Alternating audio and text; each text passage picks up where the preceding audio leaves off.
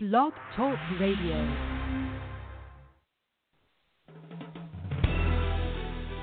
This is the body of Christ Church, and welcome to Repentance is the Key.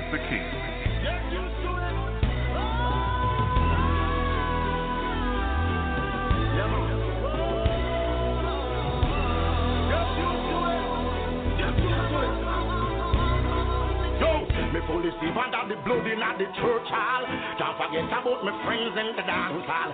Joy and love me have a great peace of mind. And now this me want me dance I'll friend them to find. Me go fast and pray till Christ that I me friend them find. Stitch I go fast and pray until the devil get thee behind me. Fast and pray till Christ that I me friend them find. Stitch I go fast and pray until the devil get thee behind.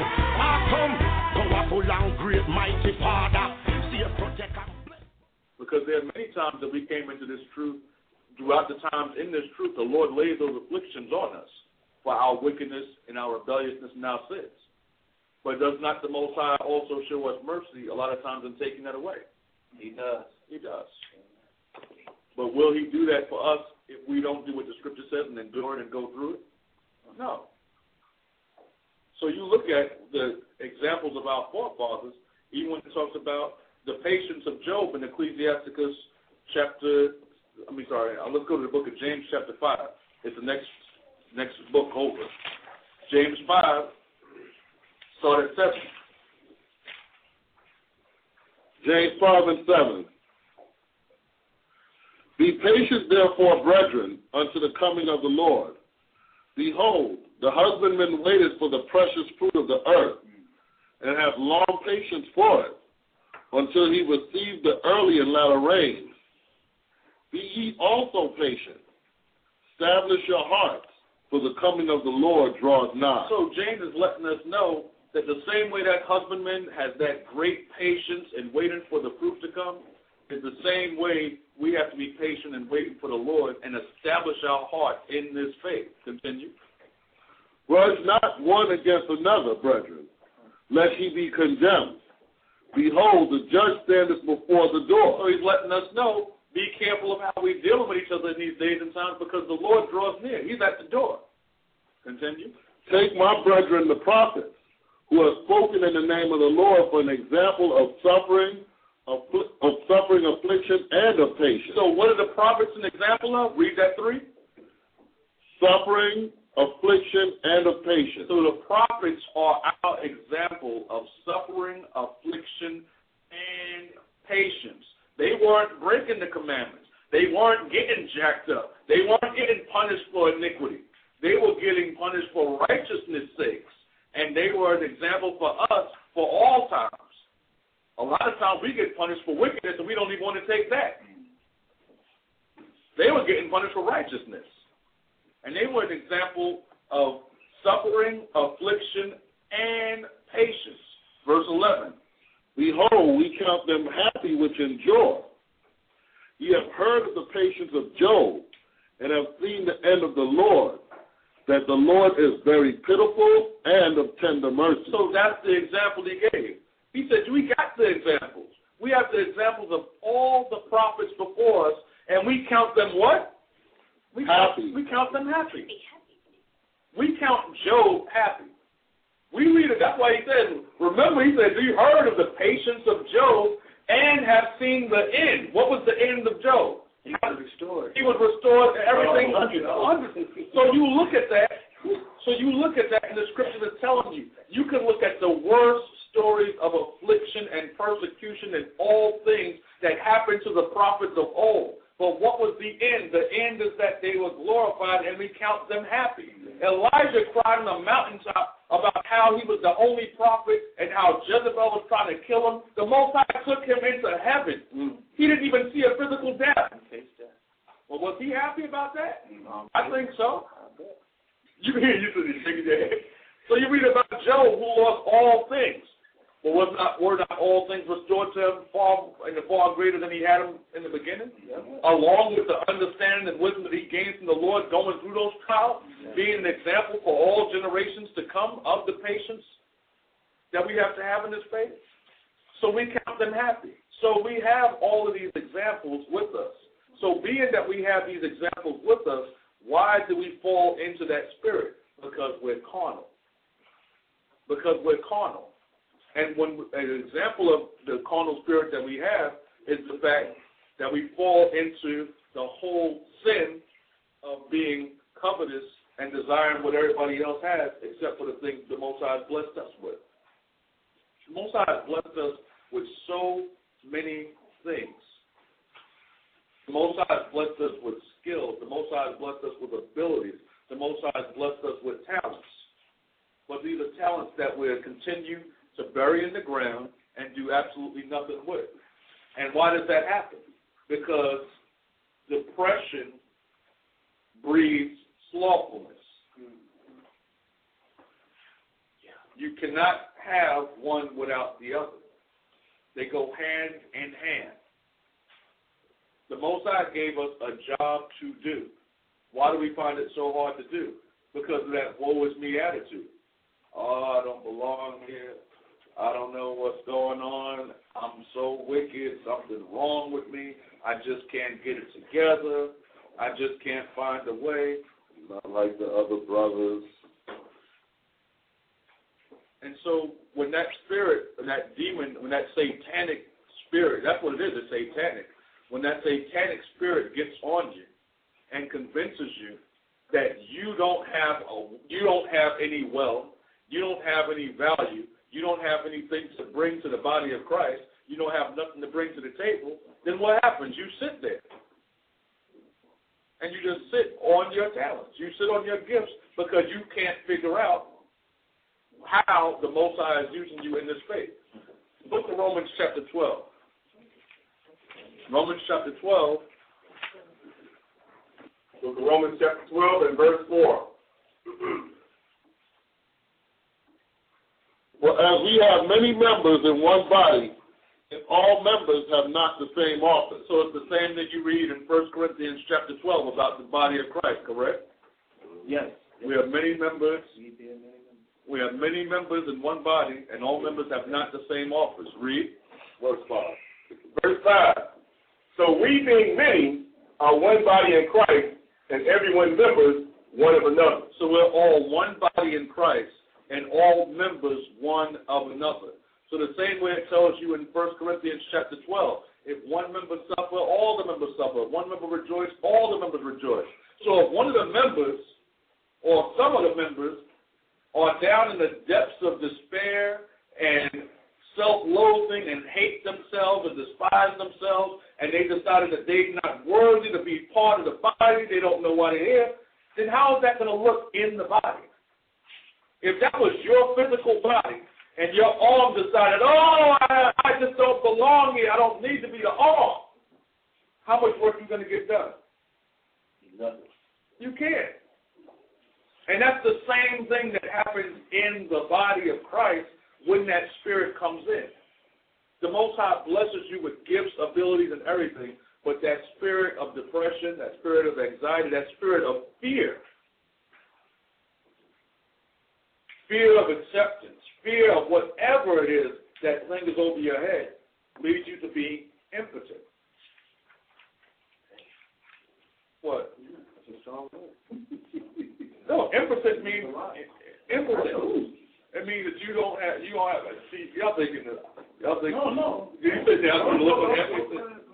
Impotent means that you are powerless.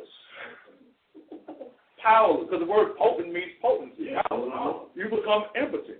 You become powerless. You become of no value in the body. And that's a hurtful thing to let that happen to yourself. So it says, for we being many are one body in Christ, and every one members one to another. Verse 6. Having then gifts according to the grace that is given to us. I'll read it again.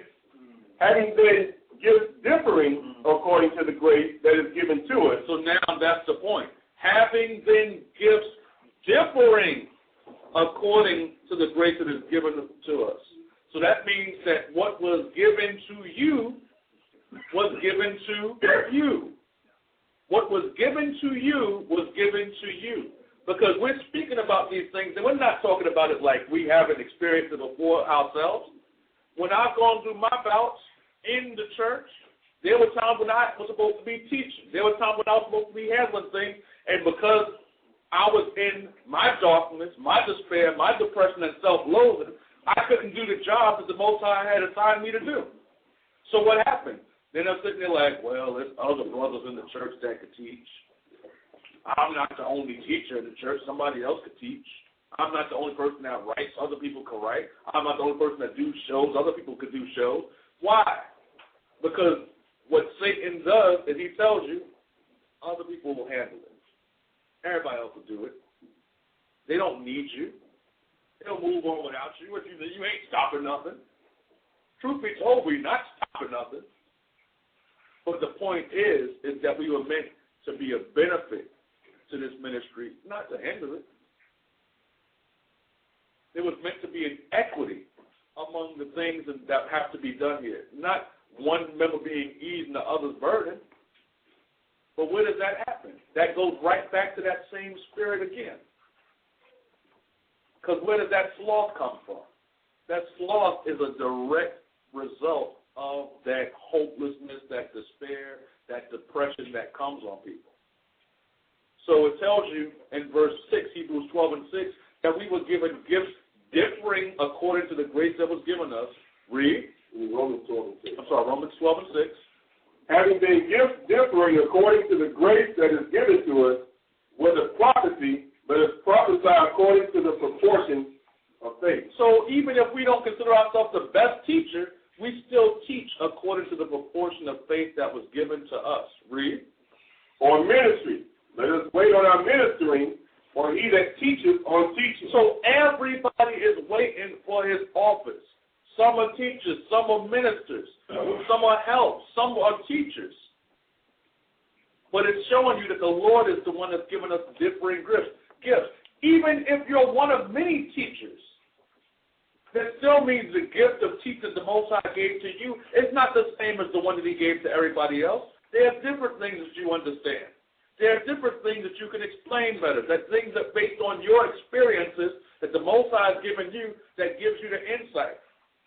And that can be said for all teachers. Me and Kadar don't teach the same. We don't understand all the same things. There's times when I lean on his understanding. There's times when he leans on mine. And that can be said for all of us. So we decided that we're going to take our talents and bury it in the earth, and we're not going to use it. Then what's going to happen in the day when the Lord comes to reckon with his servants for the gifts that was given them? He's going to cast that wicked servant into outer darkness and destroy him. Take that talent, give it to somebody. But the gifts and talents that he had are going to belong to somebody else. And that's the way it always works. Even with this church, every single time somebody has gone out the door, somebody else came in that filled the void that was lacking. And that's been always the case. Tell me I'm lying. I mean, it's almost freaky scary how it happens. Same day sometimes. Same day. Like it's one person's first day, it's the other person's last day. And it happens that way. You lose one brother that was dealing with the internet, somebody else comes in and say, oh, well, I'm a master web designer. Same day. And you're like, what? Well, all praises. and that happens. Lose one brother that's dealing with the tapes, another one come in and start sending them out weekly. Yeah. And that happened too. Wow. So you see what's going on is the scriptures are telling us that all of us are given that portion of faith and waiting on our ministry. Verse 8. For he that exhorteth on exhortation, he that giveth, let him do it with simplicity. He that ruleth with diligence, he that showeth mercy with cheerfulness. So all of these things are spirits that the Most High has brought into the church. And if we neglect the gift that is in us, we're going to let them go to the wayside. Read. Let love be without dissimulation. Abhor that which is evil, cleave to that which is good. Be kindly affectioned one to another with brotherly love, in honor preferring one another. Read. Not slothful in business, fervent in spirit serving the Lord. So we're not supposed to be slothful in business. serving the Lord. And that's one of the reasons why that spirit of that spirit of depression and self-loathing and all of that, and that spirit of fear, it has to die. Because it's not profitable to the body. It's a poison in the body. And the scriptures that tell you that. Even when you see in this life, fear is contagious. Yeah. You're right. Well, the scriptures tell us that. When you look at people going on the battlefield, what does the Most High say about the cowards? Home. He said, take the cowards and send them home. Why? Because they're going to make others scared. Because when people see your heart melt in that battlefield, their heart is going to melt too. So he said, rather than you single-handedly cause 1,000 men to die, stay home. Why are you laughing? It's true. So, because here it is, you got men on the front line, and you just turn around, and the battle starts, you turn around and start running. How many times does that happen even in real life, where you see someone, you might be walking with your friends, and they see something that you don't even see, they turn around and start running, you start running, you thought, where are we running from? Where are we running from? You don't even know what you're running from. You were like, you started running, I started running. But that spirit is contagious. The spirit of fear is contagious. The spirit of sloth is contagious. That spirit of depression is contagious. That spirit of despair, self-loathing is all contagious. You can't bring it into the body. It will poison the body, and that's what Satan wants it to do. That's what Satan wants it to do. But you can't allow that to happen. So, 1 Corinthians chapter 12, and we'll just jump right to the point in verse 31, which you know by heart.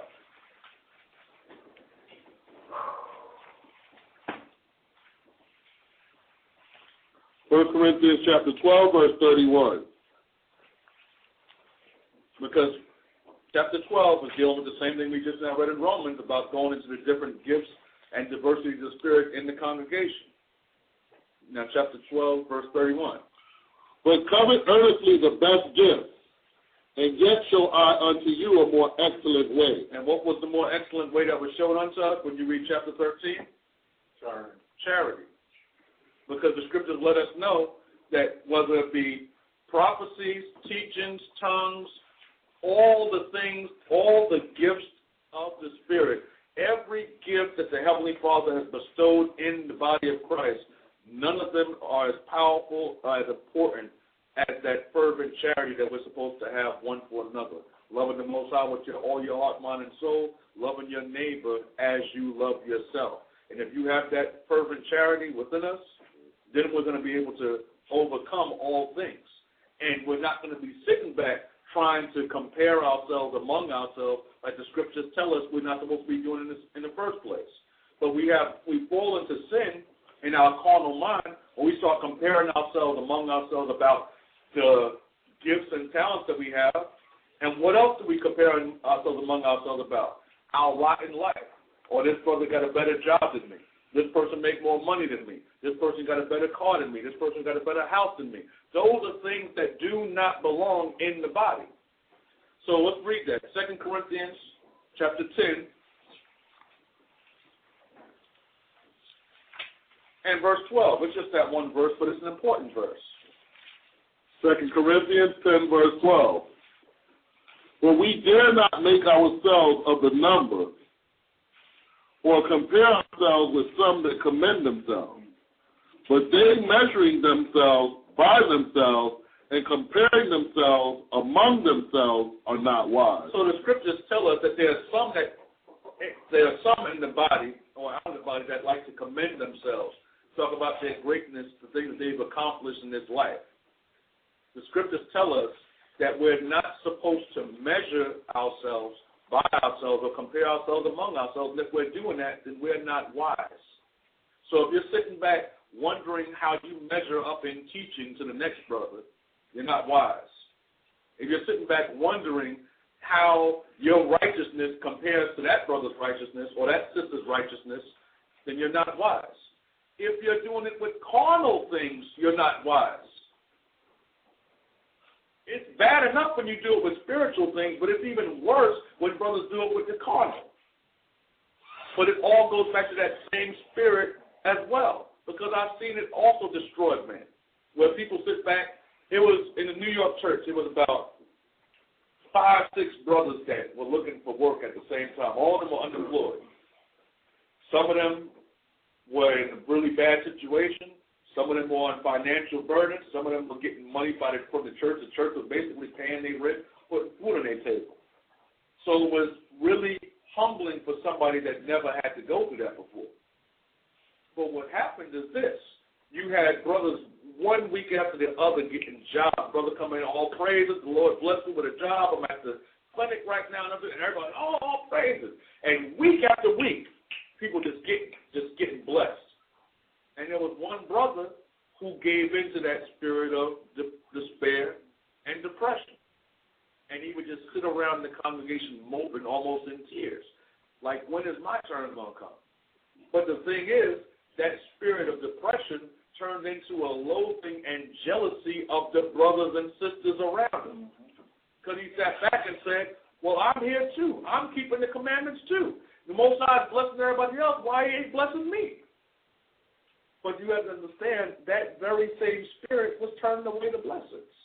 Because Satan had took him into that despair and that hopelessness to the point where he didn't even realize that it brought a spirit of covetousness, a spirit of envy, a spirit of jealousy, a spirit of emulation, and those are things that are abominations to the Lord.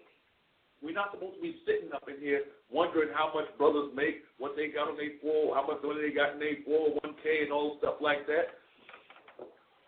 It's not for us to compare. Now, you might have friends that are more intimate with you than other people, and they share certain things with you. That's all well and good. But it's not something for us to obsess over. Because the Most High is going to have us wherever he's going to have us, and the scriptures tell us that we have to be cool with that. So when it comes into that whole thing with money, people go crazy. Go to the book of Philippians chapter 4. Philippians 4 and 10.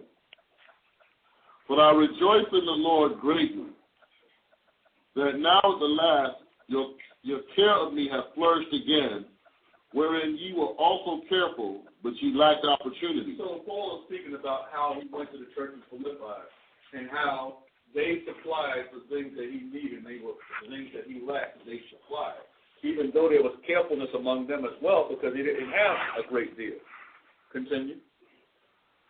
Now, not that I speak in respect of want, for I have learned in whatsoever state I am therewith to be content. So it says, not that I speak in respect of want, for I have learned in whatsoever state I am therewith to be content. To be content. And like I always go with brothers, there's a big difference between contentment and complacency.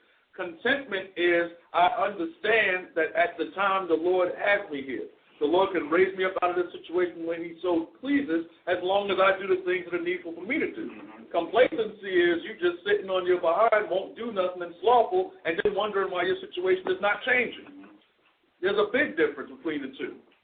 Not that I speak in respect of want, for I have learned in whatsoever state I am therewith to be content. Read. I know both how to be abased, and I know how to abound.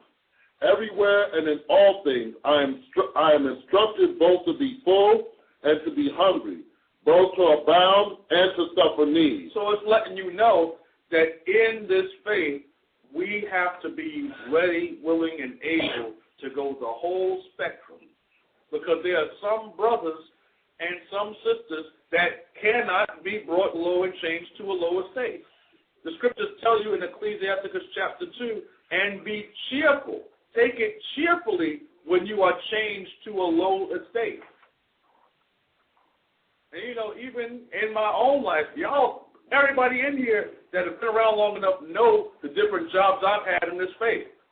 And I have to be cool with that. And I have to take that cheerfully. But because I know that when the Lord is bringing me to these different places and things like that, it's not just because he's rolling the dice. He's not rolling the dice and sitting back talking about, I had him high, I want to bring him low just to see what he's going to do. It's not a game. It's not an experiment. But people sit back like, oh, it's bad luck. It's not bad luck. It's because the Lord's plans are always in effect. The same way he raised me up, the same way he can raise me up again. Yes, sir. If that's his will. Because I had, it's funny, I had an interesting talk the other day. And he's sitting there like, well, Dag, we in this garden center and this, that, and the other. And I'm just in there like, well, listen, the Lord has us there for a reason. There's a purpose for us to be here. And he's like, but I'm just looking at you. Like, don't you think that you'd be able to teach more people if you weren't there? Don't you think that if you devoted your time to just teaching all the time, you'd be able to teach more people? I said, dude, I met you at work. And he's like, oh, that is right. I did too. I met you at work.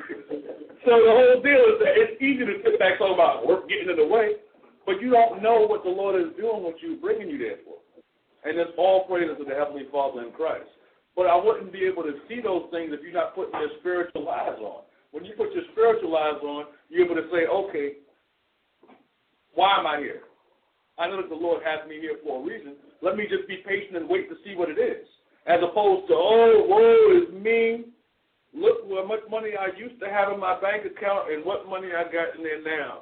I can't eat out like I used to. I can't buy my video games. And look, that's foolishness. Because all of those things is carnal. But if we want to deal according to what the scriptures are saying, then the scriptures are letting us know that we have to know how to abound and how to abase. In the times when the Lord has us abounding, we're gracious to the Lord. We still give. We still have charity. We still deal with the things we have to deal with. And the time when the Lord has abased us, we still give and we still do what we can. Mm-hmm. There was a time when you might have been given $50 to the church every paycheck. You might have been given $100 every paycheck. A big event comes, you drop $1,000. Now, if you could drop $10, drop $10. Drop $5. That's $5 more than what we used to have. And if you think it don't do nothing, it adds up.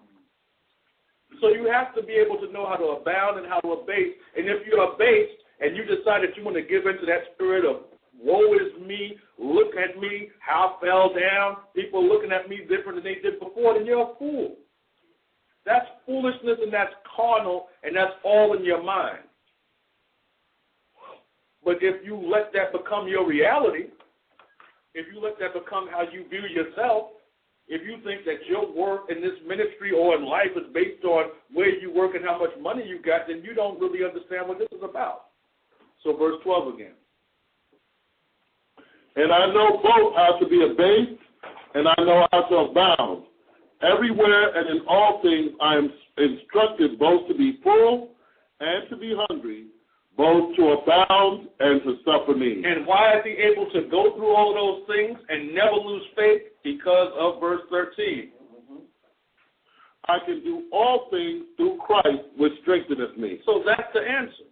Through Jesus Christ, we can do all things. Because according to Matthew chapter 6, whether I abounded or abased, there was never a time when I was out on the street. There was never a night that I went to bed hungry. There was never a time when I didn't have food or drink. And that's the realness that the Lord is doing for us. That's right. But you won't be able to appreciate that if you give into that carnal, wicked, evil, deceitful spirit of despair, which is the exact opposite of faith. You got anything to bring out about that before I move on? Because I know you said you would put some scripture together on the money thing. Good. No, I'll go to this. More so in the world, I see this, but sometimes it happens with brothers in the truth too. So I just want to go to the point. Joshua chapter 1, verse 8,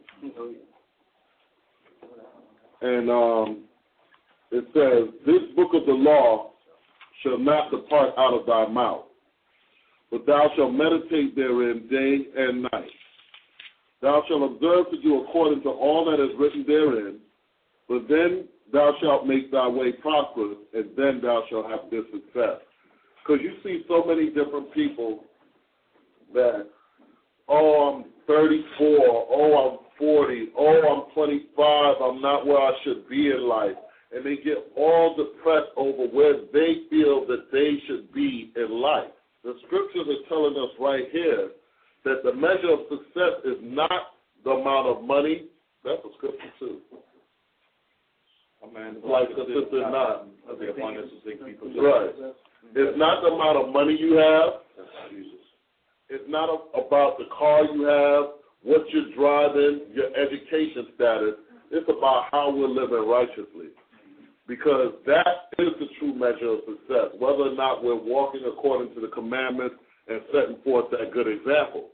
If we're doing anything else and using that to measure, then you're always going to fail in this world, because you look at people, and I know people that had hundreds of thousands of dollars, like $300,000, $400,000, maybe $500,000 prepared to retire. 9/11 hit, that $500,000 dropped to like $40,000. So if your success is measured based on money, then now what are you saying about yourself? You are trusting in money. You're depressed. You're depressed, and that's what happens. People spun into deep depression, suicide, all that stuff after 9/11, completely unrelated to the people that died.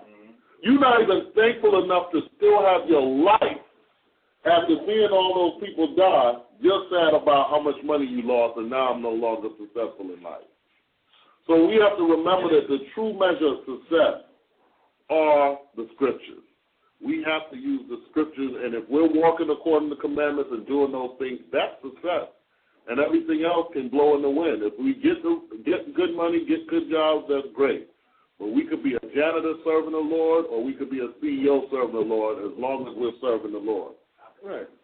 Or I'm a horticulturalist. Now, I will tell you where that comes from. The true story. There's a brother that was in the church before, and whenever people asked him what his job was, and this was an elder in the church, so every time somebody asked him, like, oh, what type of work you do? I'm a horticulturalist.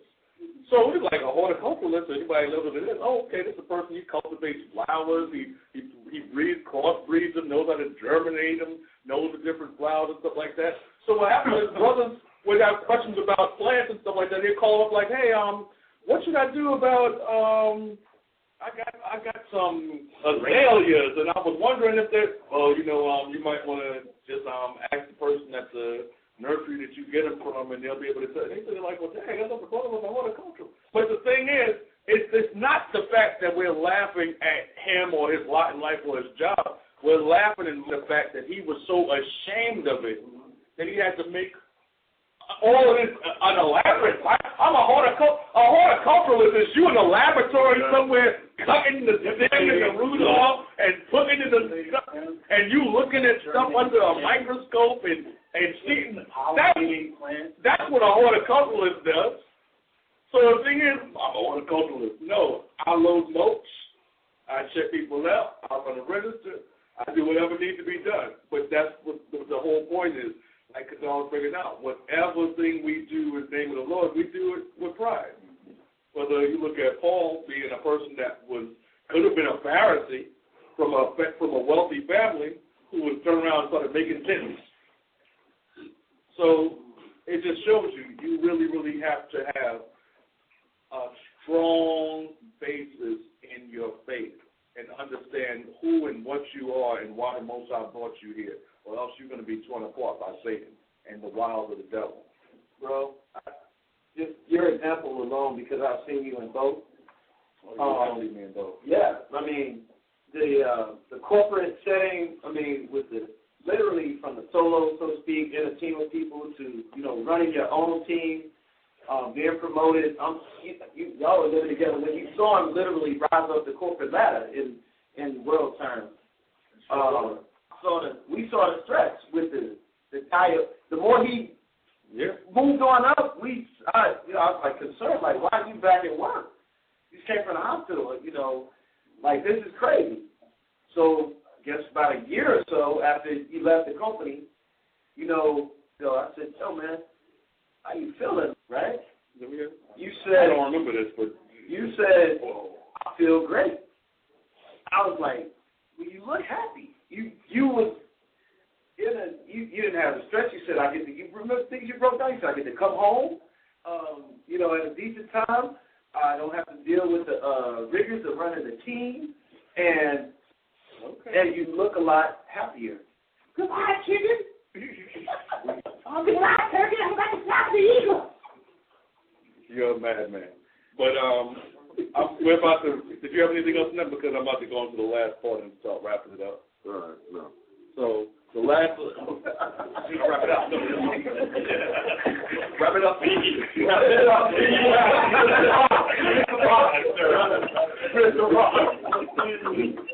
All right, settle. There are people on the line who are wondering why we're in concert right now. So the whole thing, I want to revisit the point about that spirit of sloth, because that's the one that really, really becomes probably the most hurtful of all the byproducts of that depression. The reason why it becomes such a wicked byproduct is because the scriptures tell us something very important. There was actually a really interesting documentary that I referenced last week when we were doing class, going into the History Channel when they did the 7 Deadly Sins. And when they were going into sloth, what they were explaining was that when you look at the biblical definition of sloth, nowadays people say sloth, they say, oh, you're just slothful, you're just lazy. You just don't want to do nothing, you're just lazy. But when you look at what the word originally meant, it didn't mean just lazy. What it was going into was the different things of despair, the hopelessness, and that depression that caused the sloth. So it wasn't just saying, oh, you're just lazy. It was saying this is a person that allowed themselves to be defeated. This is a person that allowed themselves to be run down. This is a person that allowed themselves to give into hopelessness, sadness, and despair. And because of that, they became slothful because they lost their power. They became impotent. They became hopeless. And as a result, they could not become profitable to the faith. Despair and servitude. And the reason why that one is such an interesting one, because despair and servitude is going into exactly what we were speaking about how a person was made to hate their service to the Most High or to despise what they were supposed to be doing as far as the word the Most High called them to do. So that's a good segue into these last scriptures.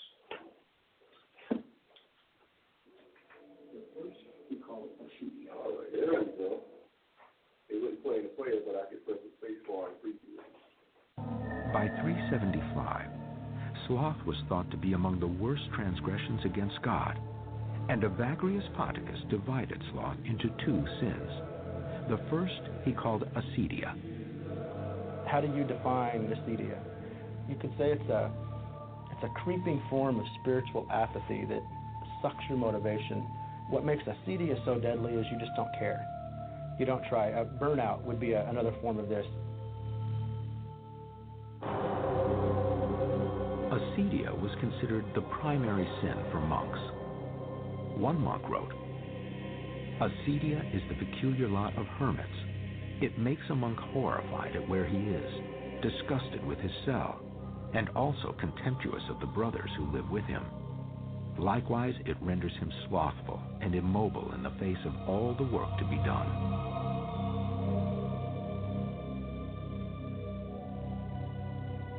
Acedia is a better word for complacency and apathy than the modern term sloth. I think the concept of acedia is that you really find yourself unable to care even about the things that you know deep down you should care about or that you want to care about. I actually term acedia spiritual morphine. And if you've ever had morphine in the hospital, you know that you're aware that the pain is there, but it's dulled, so you don't care about it anymore. And I think acedia is like that with life. For Evagrius, the other wicked temptation which comprised sloth was tristitia, which translates as sadness.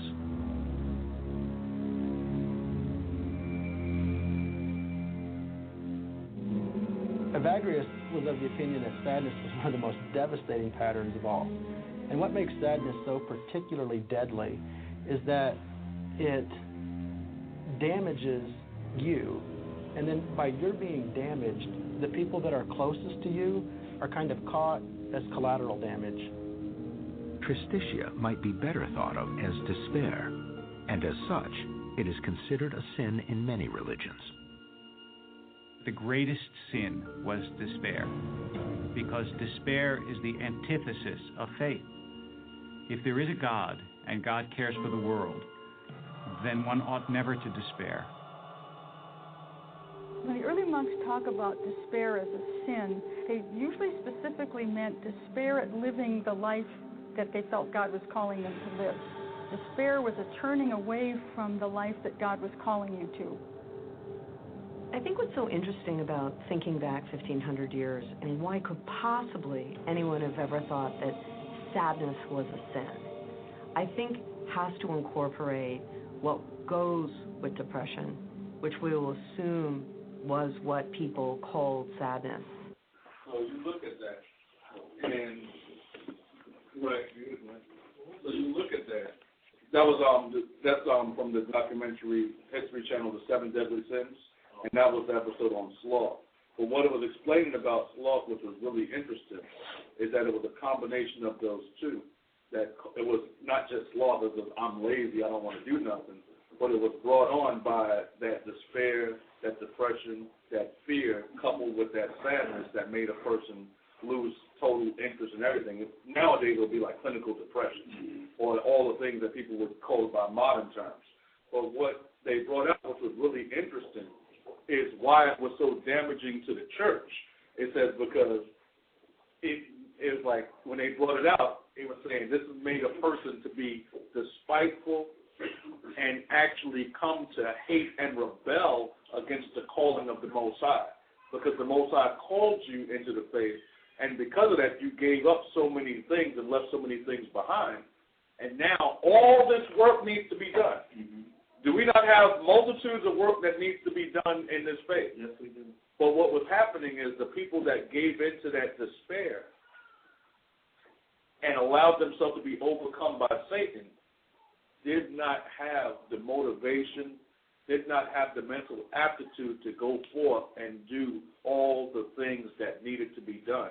So who was suffering? Their brothers in the faith were suffering. Their sisters in the faith were suffering. The work that needed to be done was suffering. And ultimately, the reason why it was such a great sin is because one of the last and greatest commandments that the Lord Jesus Christ gave us was to feed his sheep. So we're going to get those scriptures. You have something for? Just two things. One is, when you look at as far as one of the 7 deadly sins dealing with sloth. Sloth itself is not really the sin. Sloth is really, from the explanation, sloth is the end result. The byproduct, yeah. The byproduct, the end result of where it came from. It originated in actually departing from the faith of your mind, actually not believing in the Lord. But all of those things really, Paul really brings that out in the scriptures in Hebrews chapter 3 and verse 12. And he says, "Take heed, brethren, lest there be in any of you an evil heart of unbelief, and depart from the living God." That's really what everything that we're talking about, where you actually end up at that depression, which leads you to that sloth. Because that evil heart of unbelief going into how you, in your mind, lose that faith and depart from the Most High in your mind, and then all you have as a result is a damage that actually manifests itself in physical life, which is the depression, the slothfulness, the not being productive in business and things like that, which is what the scripture is talking about. But all of that is really just a byproduct of something that already happened in your mind. Exactly. You lost that faith. And see, now you can play this, since you brought it out, you can play the second clip, Badger, because then we'll finish off on the sloth. But what it was going into is the same thing you're bringing out about what happens in the mind. Mm-hmm. Because we know that according to the scriptures, those are different spirits that come on people. So when you look at in the ancient world, what you actually saw in like during the Renaissance and all these other revolutions, Age of Enlightened Reason, when they tried to put everything in a category and label it, it went from being something that the scriptures speak of. People say, okay, listen, we know what that is. That's the spirit that the Lord warned us about, to being, okay, we can fix that with a pill that we can give you. You understand? It wasn't always that way. So let's listen to another clip from that documentary going into how the biblical forefathers saw that as a demon. The Greco-Roman world thought the sin of sloth was nothing more than a physical symptom,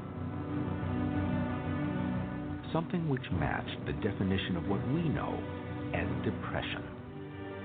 It's an interesting question to what extent those who were branded with having the sin of sloth were in reality suffering from melancholic illness, and there must have been a considerable overlap because the term acedia comes very quickly in medicine to mean melancholia.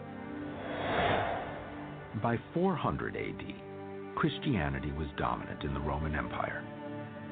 The concept of the sin of sloth changed.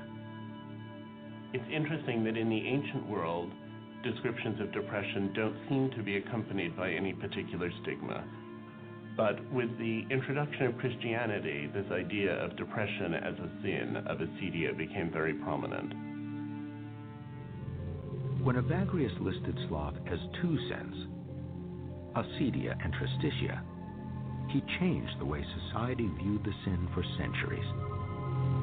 The mental illnesses were described as illnesses of the soul and were therefore a mark of God's terrible disfavor, and so the illness of depression became very shameful. To the medieval church and for centuries thereafter, the sin of sloth was caused by something far worse than an imbalance of humors. Depression continued to be seen as an invasion of demons or the work of the devil. There was a sense that all sinfulness came out of a form of demonic possession or out of an intimacy with the devil and his minions. And depression was like all of the other sins, something that could be caused when the devil had taken possession of your soul. So when we look at that, we know that it's not anything as dramatic as what they make it out to be. Like we're talking about an exorcism and things like that. So it's not like beds floating and things like that. We're talking about, what we're speaking about is that same spirit. That's, what was the last scripture that you just quoted? Hebrews 3:12. So read it. Because we quoted that last week. We went over that scripture last week, but it bears repeating again, especially in light of what we just now read. It's Hebrews chapter 3 and verse 12. Take heed, brethren, lest there be in any of you an evil heart of unbelief in departing from the living God. So when you look at that evil heart of unbelief, that spirit comes upon people, that spirit of despair, that spirit of fear. Because the scripture tells us the Lord did not give us one. The spirit of fear. The Lord, scripture says the Lord has not given us the spirit of fear.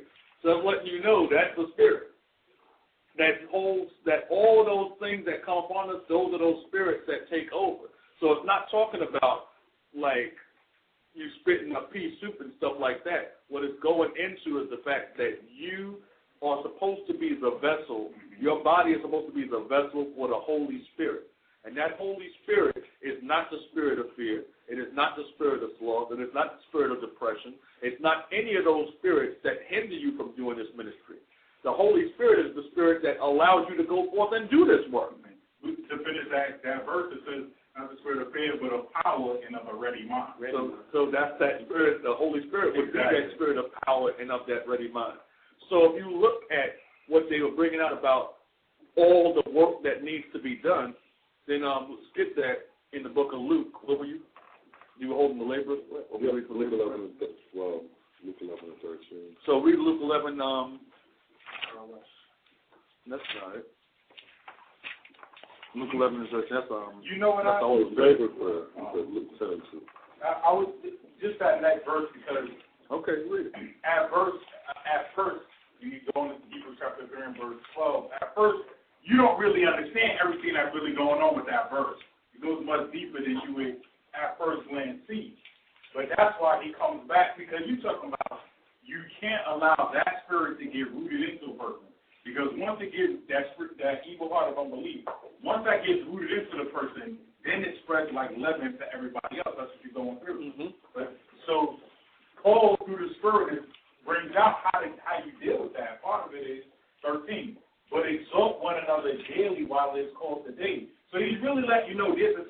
immediacy that you have to deal with it. You can't see that type of spirit on a person and just let it go. You have to deal with them on that, because day by day they go deeper and deeper into that depression until they hit that slough, and then that starts spreading to everybody. So you gotta, like the scripture says, exhort one another daily while it's cultivated, lest any of you be hardened to the deceitfulness of sin. That's when you start, that harden comes, now you settle into that, and that's where it takes over. And then you begin to bring forth the sin, which is the sloth and everything else that happens after that. Exactly. So when you read the book of Luke chapter 10, verse 2. Therefore said he unto them, the harvest truly is great, but the laborers are few. Pray ye therefore the Lord of the harvest that he would send forth laborers into his harvest. So the scripture says that the harvest is plenteous. So Jesus is talking to the disciples, telling them, listen, the harvest is great. It's a great harvest. It's a mighty harvest. There's lots of work to be done. But not only is there lots of work to be done, but there's only a few people to do it. The laborers are few. So don't you think that Satan also knows that the laborers are few? Yeah. So if Satan knows that the laborers are few, then he's going to take the laborers out the best way he knows how, and that's through sin of any kind. So if we talk about that sin of slothfulness that stops us from doing the work of the Most High, through the scriptures we see that it has its roots when he starts digging those hooks in us and make us doubt our self-worth, make us doubt who we are, make us doubt the fact the Most High brought us here. He gives us to give into despair, gives us to give into depression, we give into that self-loathing and all those things. That's why this latest class we went over that guilt. We went over getting over guilt. We went over getting over that spirit of anxiety. We went over getting over the chastening of the Lord, making sure that doesn't turn you out of the faith, over comparing yourself among yourselves, getting away from that spirit of burying your talents, neglecting your spiritual gifts. All those things we went over today, because that leads you to that spirit of sloth that stops you from being able to do the work of God. And if the scriptures tell us the harvest is great, there'll be a few people to do it, but the ones who the Lord called to do it are sitting somewhere in a room crying with the door closed, talking about, I'm not worthy to do the work, then who else is going to do the work? While you're sitting there crying and self-loathing, there's people out here dying in this world without God. They're in darkness and covered in gross darkness. And the Lord has given us the light of Jesus Christ to shine at that darkness in this world, but you putting it under the bed like the scripture says. You're burying that talent like the scripture says. That's where the sin comes in. That's why that slothful servant was cast into outer darkness, because he was called upon to do this work and given a gift that most of this world will not see in their lifetime. But instead of taking that light of Jesus Christ and using it as that beacon to the world, you let Satan come into your mind until you despise your calling. And that, it goes back to Galatians 6:1, where it talks about ye that are spiritual, if a brethren is overtaken in a fault, ye that are spiritual, restore such a one in the spirit of meekness.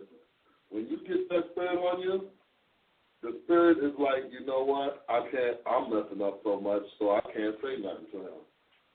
And you get a spirit on you where you don't even do the work of the Lord, which is we talked about, after I brought it to the people out there in the world that need us, but really where you let your light shine first is amongst your brethren here.